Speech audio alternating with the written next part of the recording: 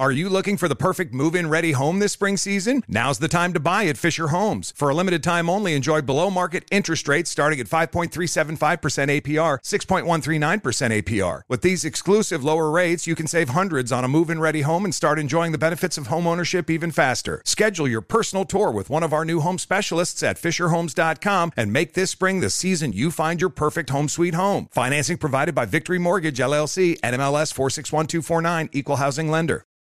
Welcome to Noble Blood, a production of iHeartRadio and Grim and Mild from Aaron Mahnke. Listener discretion is advised. At 6:10 in the morning on January 30th, 1889, Crown Prince Rudolf of the Austro-Hungarian Empire came out of his bedroom, closed the door behind him, and told his valet to prepare for the day of hunting ahead. The lodge where they were staying, at Merling in the Vienna woods, was still dark in the early morning. Though Rudolf was already dressed in his hunting clothes, he said that he wanted to get a bit more sleep. "Have breakfast ready at 8:30 and wake me at 7:30, he said. The valet, named Loschek, noticed that Rudolf was whistling as he went back to his room. As Loschek was setting the table, he heard 2 gunshots in rapid succession, but thought nothing of it. At 7:30, he came to the Crown Prince's bedchamber to find it locked. Loschek knocked, loudly, and then again. Strange, but not too strange. Rudolf frequently used morphine and drank enough cognac and champagne to pass out cold. But Loschek had just seen him an hour ago. Loschek tried running upstairs and down a back staircase to a second entrance to the Crown Prince's chamber, but he found that that door, too, was also locked from the inside. His heart pounding in his chest, Loschek went to find Count Hoyos, Rudolf's hunting buddy, who was also staying at the lodge. "He's probably just tired," Hoyos called. "Let him sleep." But Loschek insisted that Hoyos come to the locked door and help. The Count rattled the doorknob. "Is there a coal stove in there?" he asked. "Could the Crown Prince have passed out from the fumes?" Loschek shook his head. The rooms were heated by wood. "And there's one more thing I should probably tell you," the valet said, looking at the floor. Rudolf wasn't alone in his chamber. He had snuck his 17-year-old mistress, Mary Vitsera, to the lodge with him. "Oh," Count Hoyos said. "Okay, well, let's think about this then." The Crown Prince's brother-in-law, Coburg, was set to arrive at the lodge that morning around 8:30 to join the hunting. What if they just waited for him? And so they waited. When Coburg finally arrived, the trio decided that the best course of action would be to break down the door with an axe. Loschek first tried axing the lock, but he couldn't break it. So he decided just to break through a wooden panel, which allowed him to reach a hand through the door and undo the lock from the inside. The 3 men stood outside the closed door. They decided that Loschek would go in alone to examine the scene, just in case the prince and his lover were in a compromising position. While the other 2 men hung back, the valet gingerly pressed the wooden door open. The bile froze in his throat, and stammering, Loschek turned back to Coburg and Hoyos.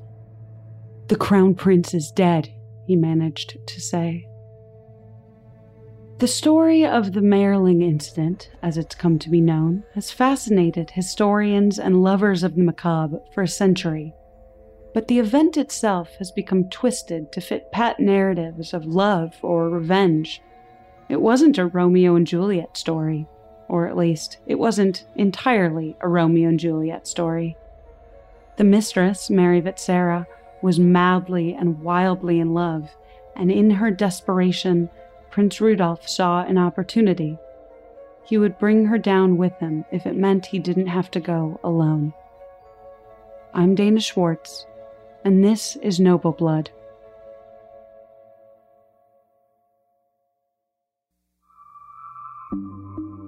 Rudolf, the Crown Prince of the Austro-Hungarian Empire, was born in 1858 to a father who almost immediately despised him and a mother who had no time or energy for him.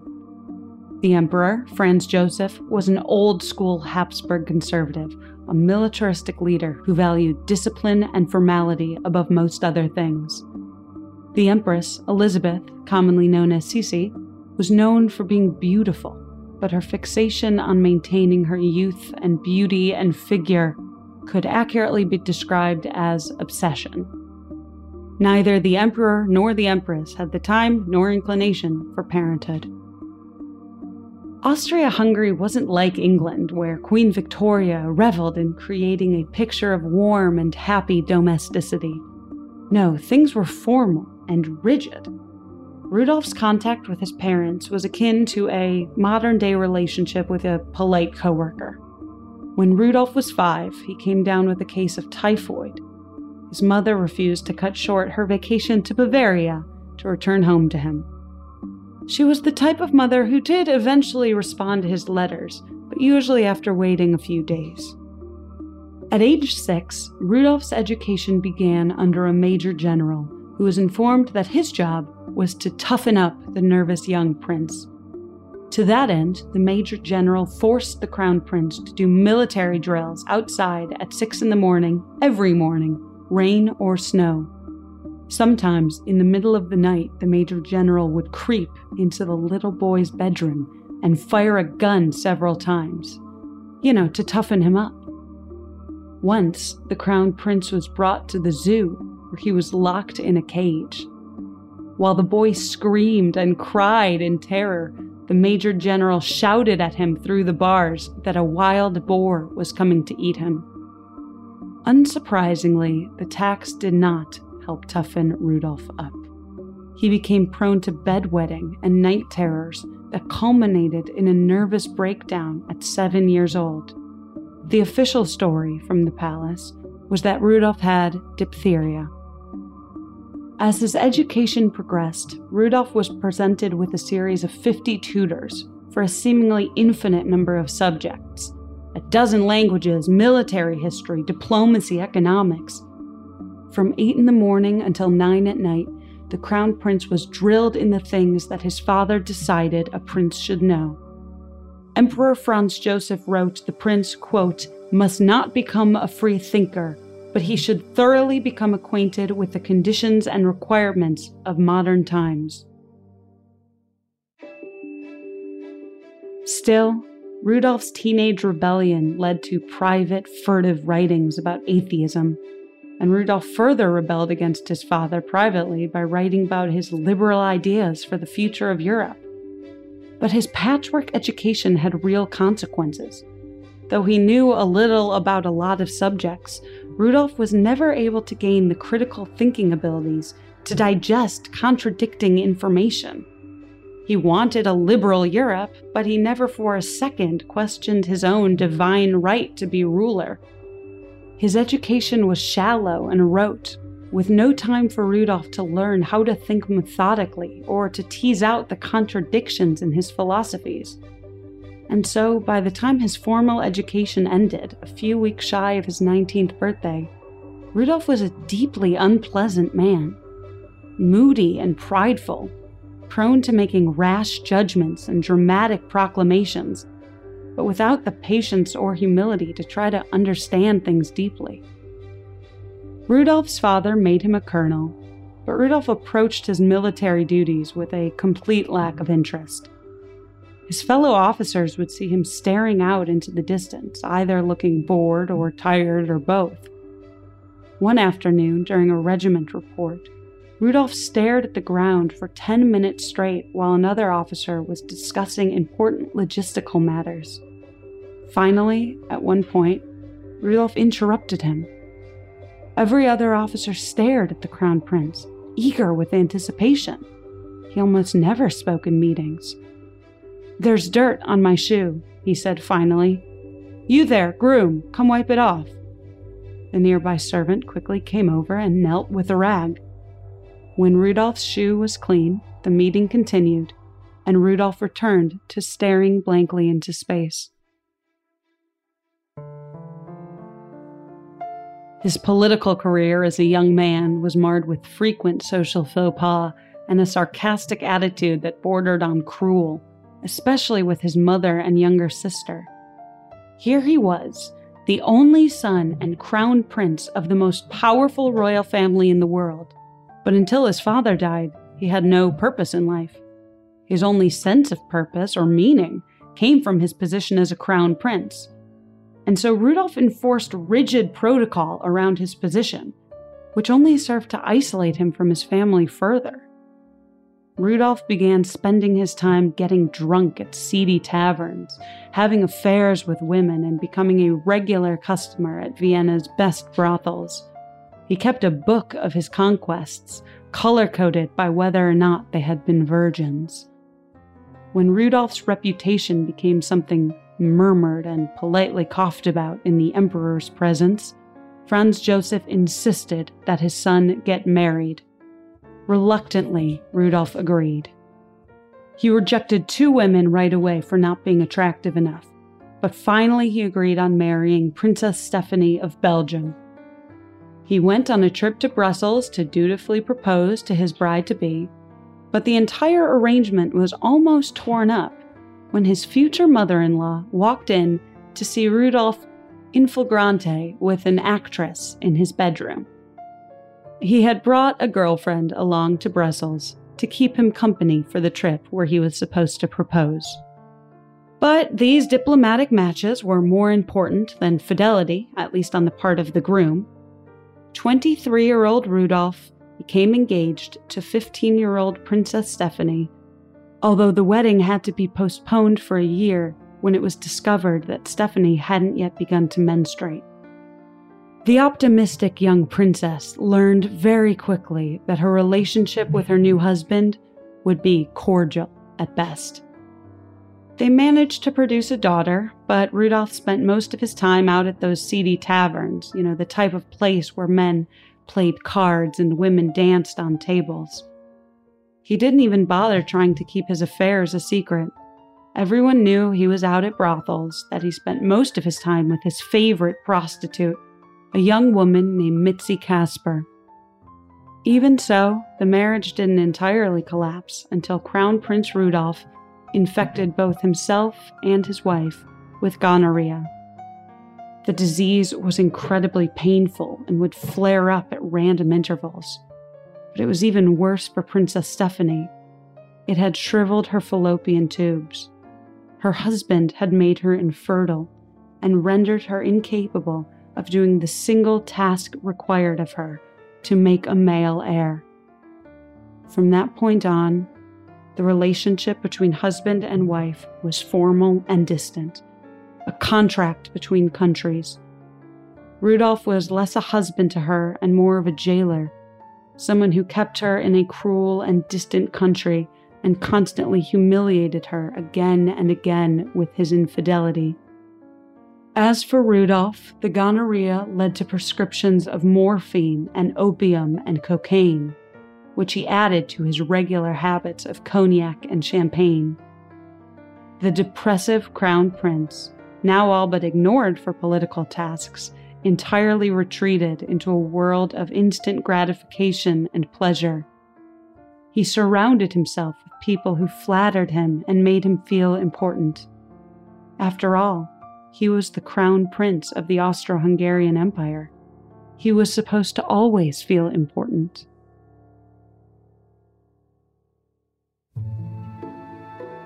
Mary Vetsera had very little in the way of formal education.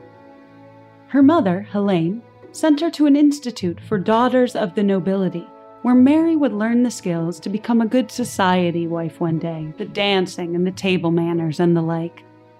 In truth, Mary was just the daughter of a minor baron, and her upward mobility in terms of social hierarchy was already limited by the less-than-spotless reputation of her mother.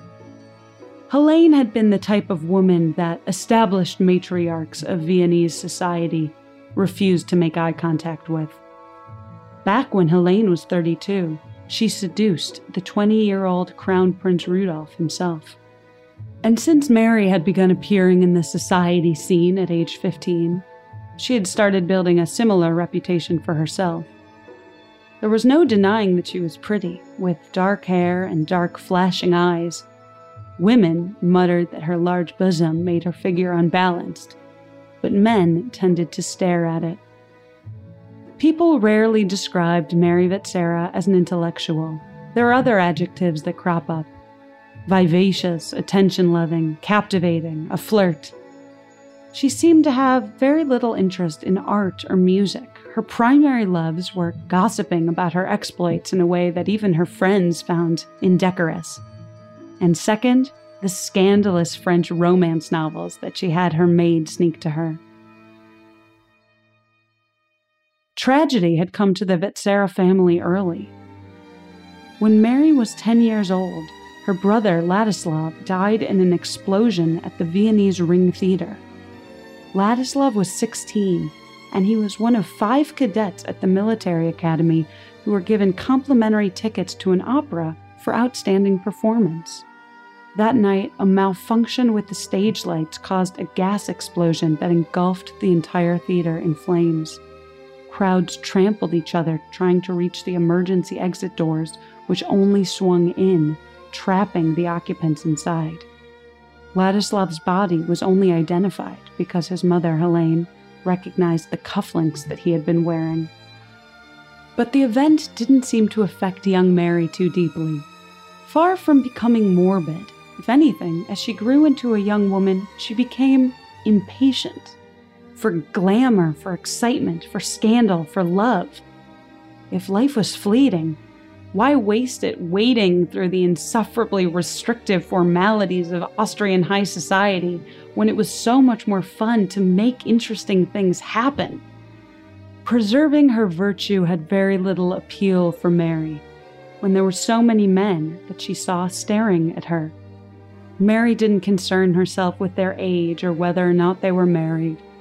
Her flirtations became games of conquest, and Mary, intellectual or not, was very good at games. But fate came for Mary Vetsera when she saw the Crown Prince Rudolf in the royal box at a horse race.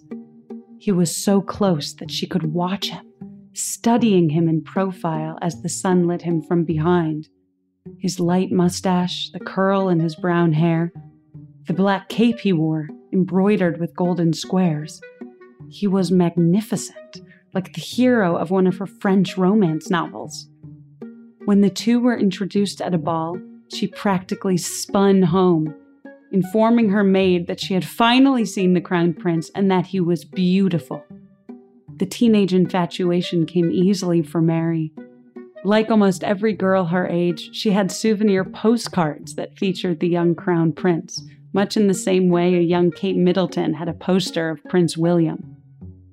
For Mary's mother, Helene, she was content to indulge in the infatuation. After all, she had had her own brief affair with the prince. Helene was perfectly happy to wink and close the door on Mary and one of her many suitors. And so she found very little to condemn when Mary began taking her carriage out to the Prater every day, hoping to, accidentally, see Rudolf. But those meetings soon became less accidental.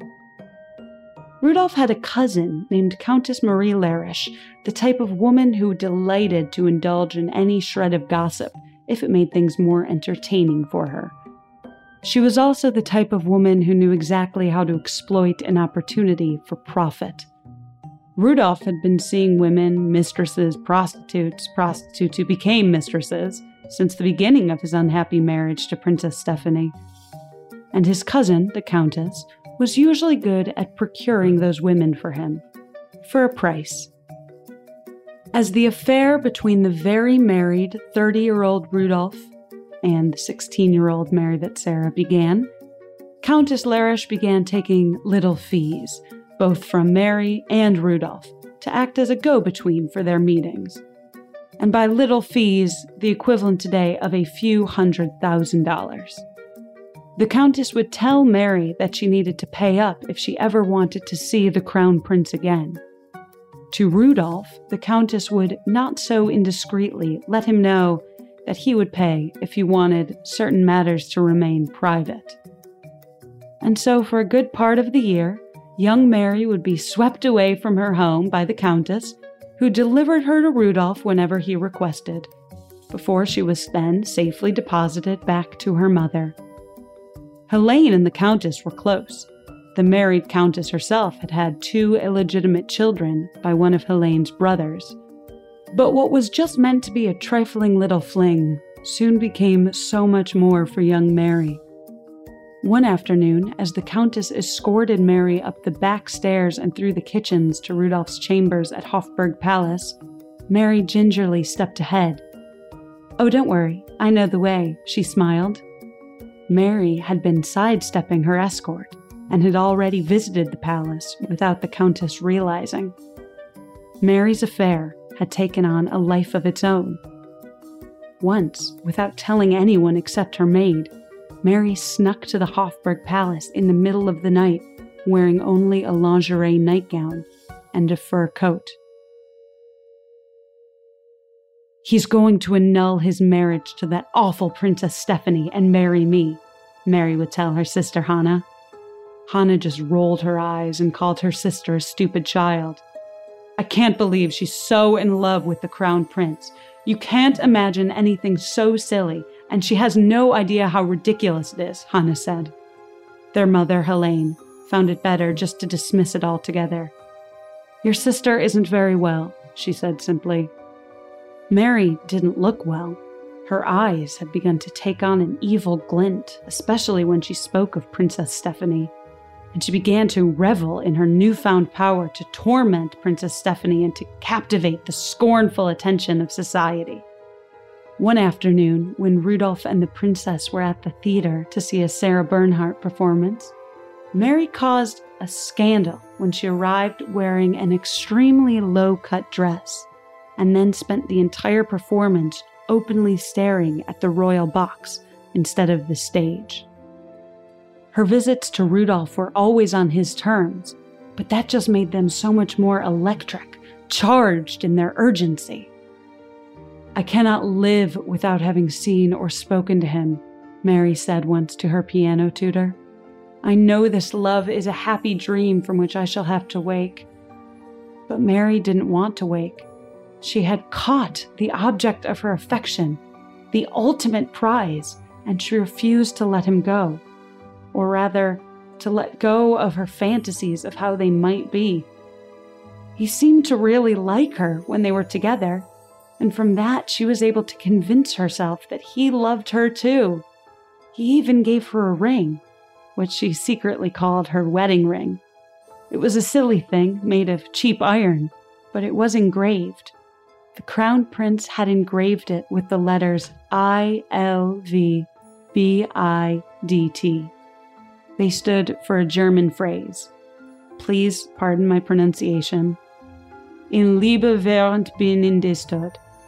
We are united by love until death.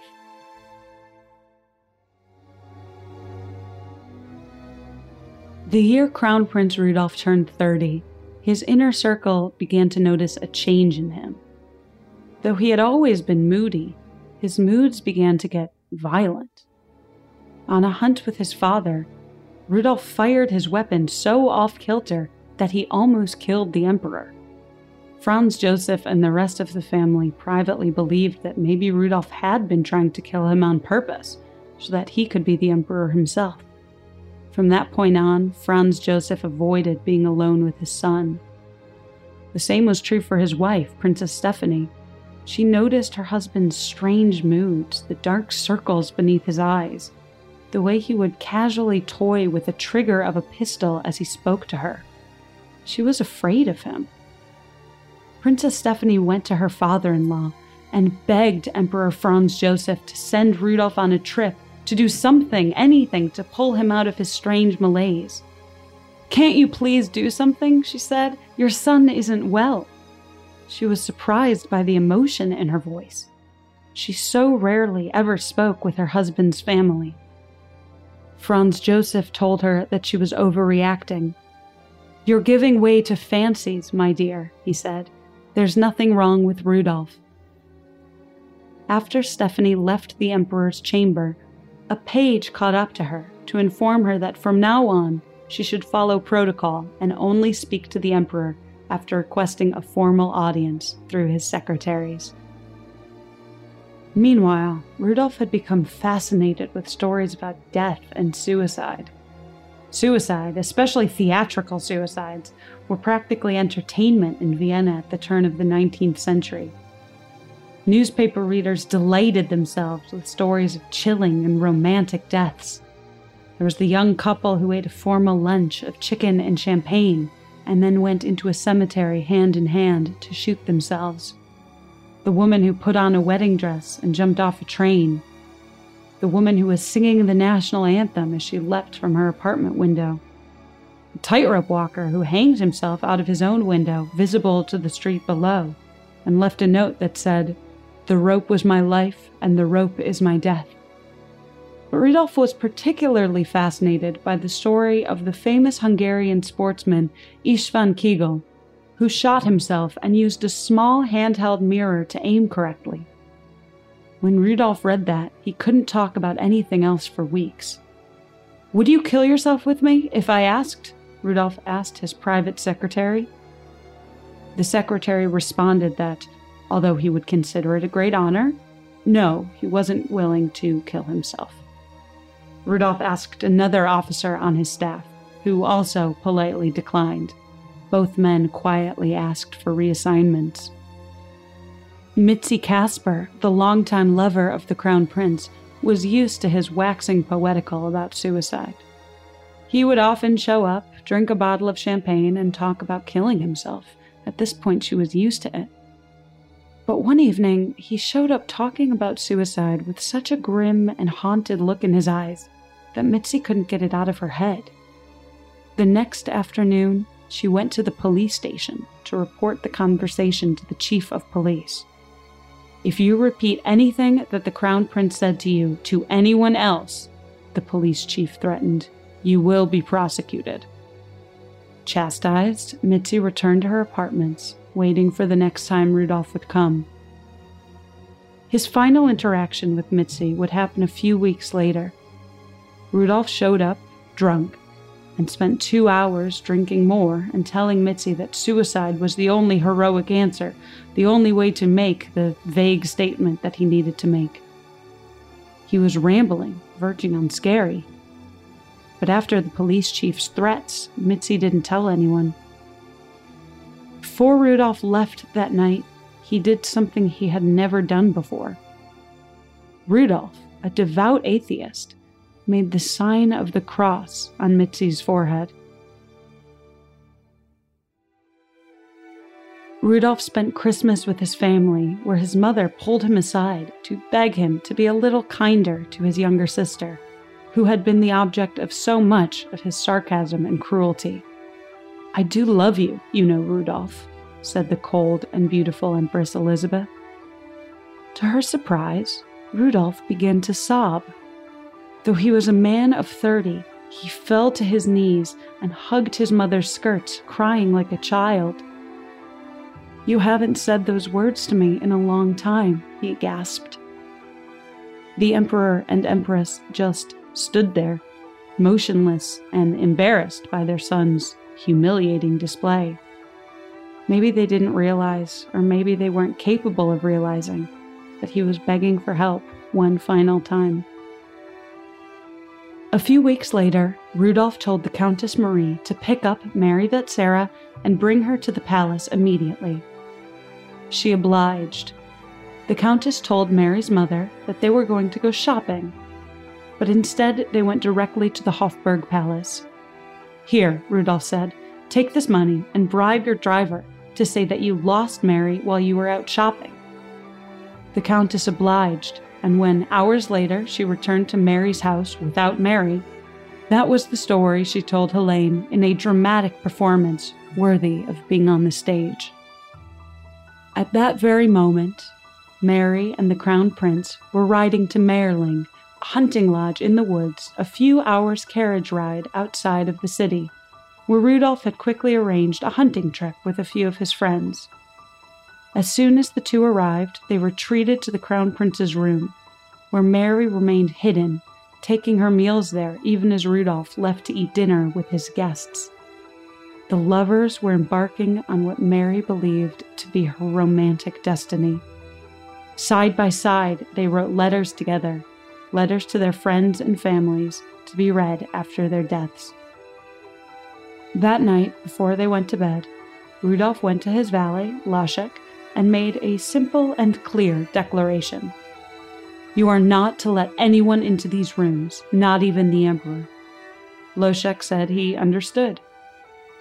Mary, 17 years old, was wearing the olive green ice skating outfit that she had traveled in, that she had been wearing when she told her mother that she was going out shopping. She smiled and gave Leszek a gold watch encrusted with diamonds. The valet watched as they closed the door behind them. The next morning, Mary and Rudolf were found, both covered in blood. Mary was on the right side of the bed, closer to the door, her body in full rigor mortis. Her eyes still open, her hair down, a handkerchief still clutched in her hand. The bullet had entered her left temple and blew off the right of her skull. In official reports, Count Hoyos and Leszek both scrambled when they described what she was wearing. "She was fully dressed," Leszek said. "In a black dress," Hoyos wrote. But Mary hadn't brought a black dress. She had only brought the olive green clothes that were found folded neatly on a nearby chair.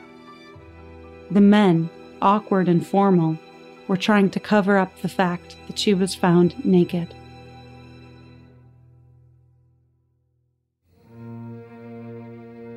Rudolf was seated on the other side of the bed, his head hanging low and blood congealing at his nose and mouth.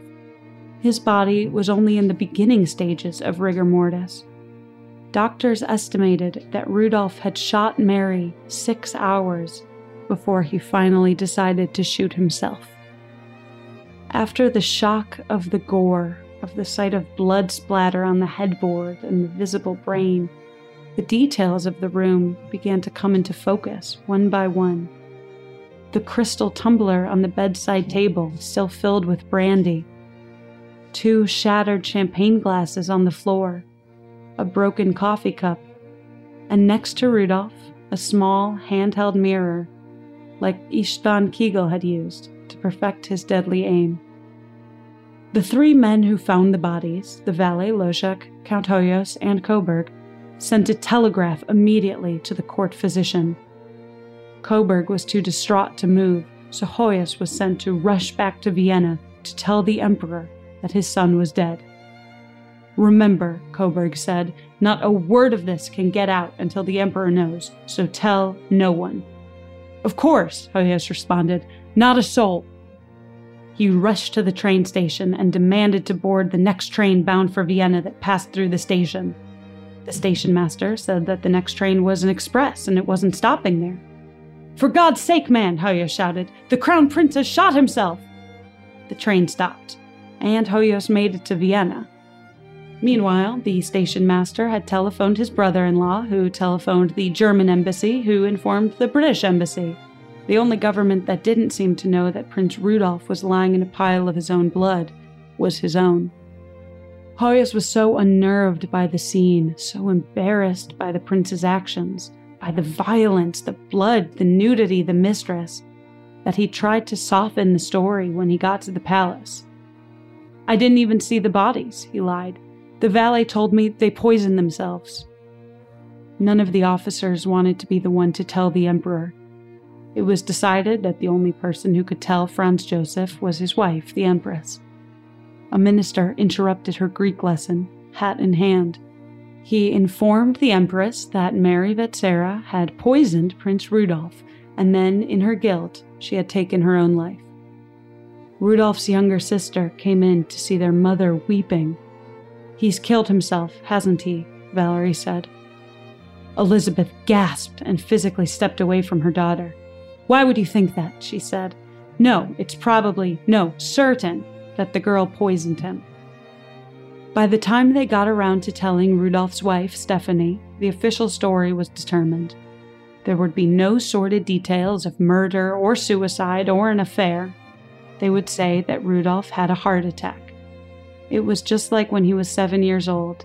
having a nervous breakdown when they said it was diphtheria. Better to cover up, to obfuscate. The most important thing is preserving royal decorum. Meanwhile, Mary's mother, Helene, had spent the past 2 days desperately trying to get the chief of police to take her missing daughter seriously. The moment he found out that Mary had been having an affair with the prince, the chief of police refused to get involved. "The royal family's personal life is none of our business," he said. When finally Helene made it to the palace to ask if anyone knew the whereabouts of Rudolph or Mary, the servants tried to usher her away. Elizabeth heard Helene at the door.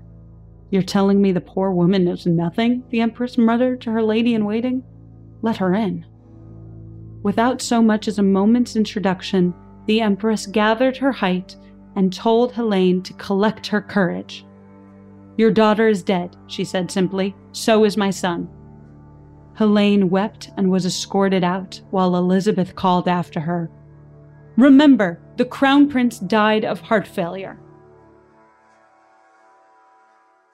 Back at Marling, the Crown Prince's head was bandaged and his body was covered with a white sheet.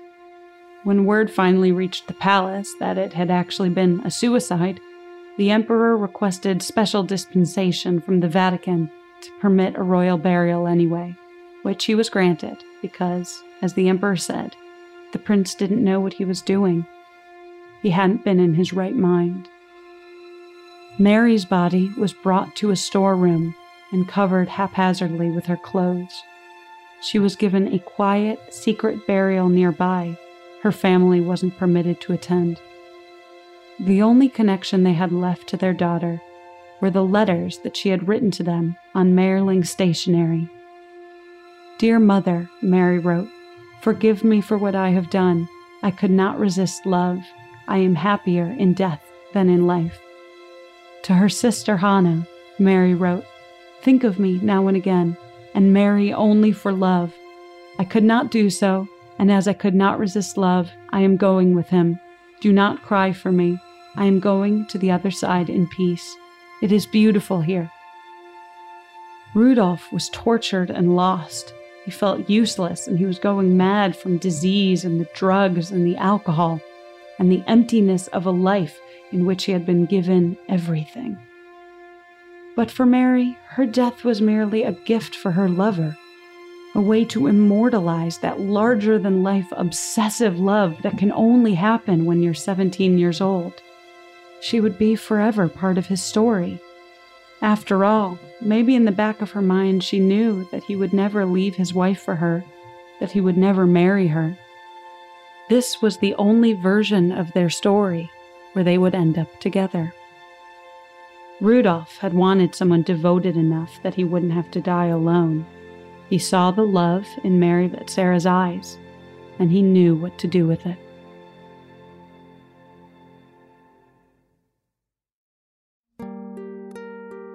That's the tragic story of the Marling incident, but stick around after a brief sponsor break to hear about how Rudolph's death reshaped Europe.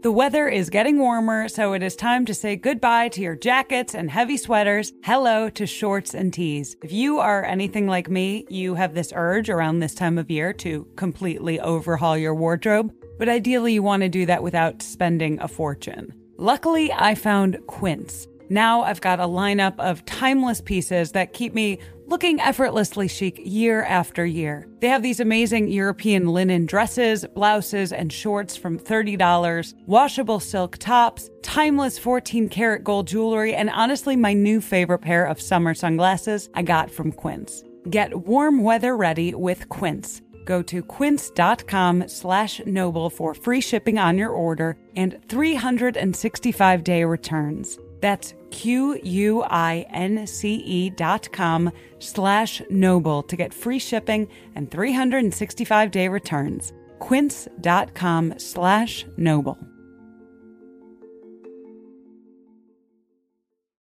Are you looking for the perfect move-in ready home this spring season? Now's the time to buy at Fisher Homes. For a limited time only, enjoy below-market interest rates starting at 5.375% APR, 6.139% APR. With these exclusive lower rates, you can save hundreds on a move-in ready home and start enjoying the benefits of homeownership even faster. Schedule your personal tour with one of our new home specialists at FisherHomes.com and make this spring the season you find your perfect home sweet home. Financing provided by Victory Mortgage, LLC, NMLS 461249, Equal Housing Lender.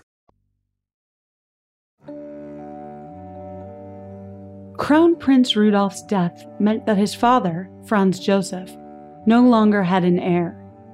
The next male Habsburg in line was Franz Joseph's brother, who died, which meant that the next in line was his son, Rudolph's cousin, an archduke named Franz Ferdinand.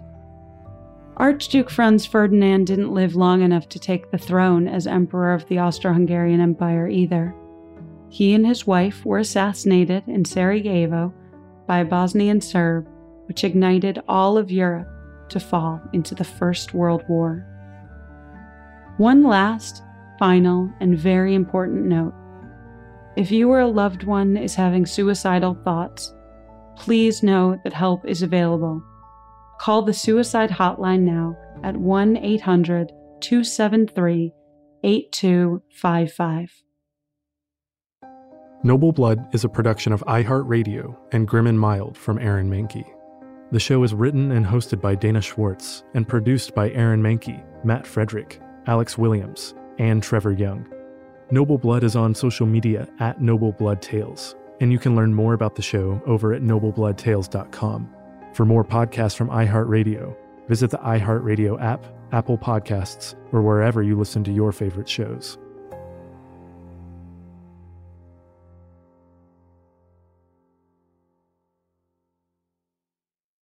Are you looking for the perfect move-in ready home this spring season? Now's the time to buy at Fisher Homes. For a limited time only, enjoy below-market interest rates starting at 5.375% APR, 6.139% APR. With these exclusive lower rates, you can save hundreds on a move-in ready home and start enjoying the benefits of homeownership even faster. Schedule your personal tour with one of our new home specialists at FisherHomes.com and make this spring the season you find your perfect home sweet home. Financing provided by Victory Mortgage, LLC, NMLS 461249, Equal Housing Lender.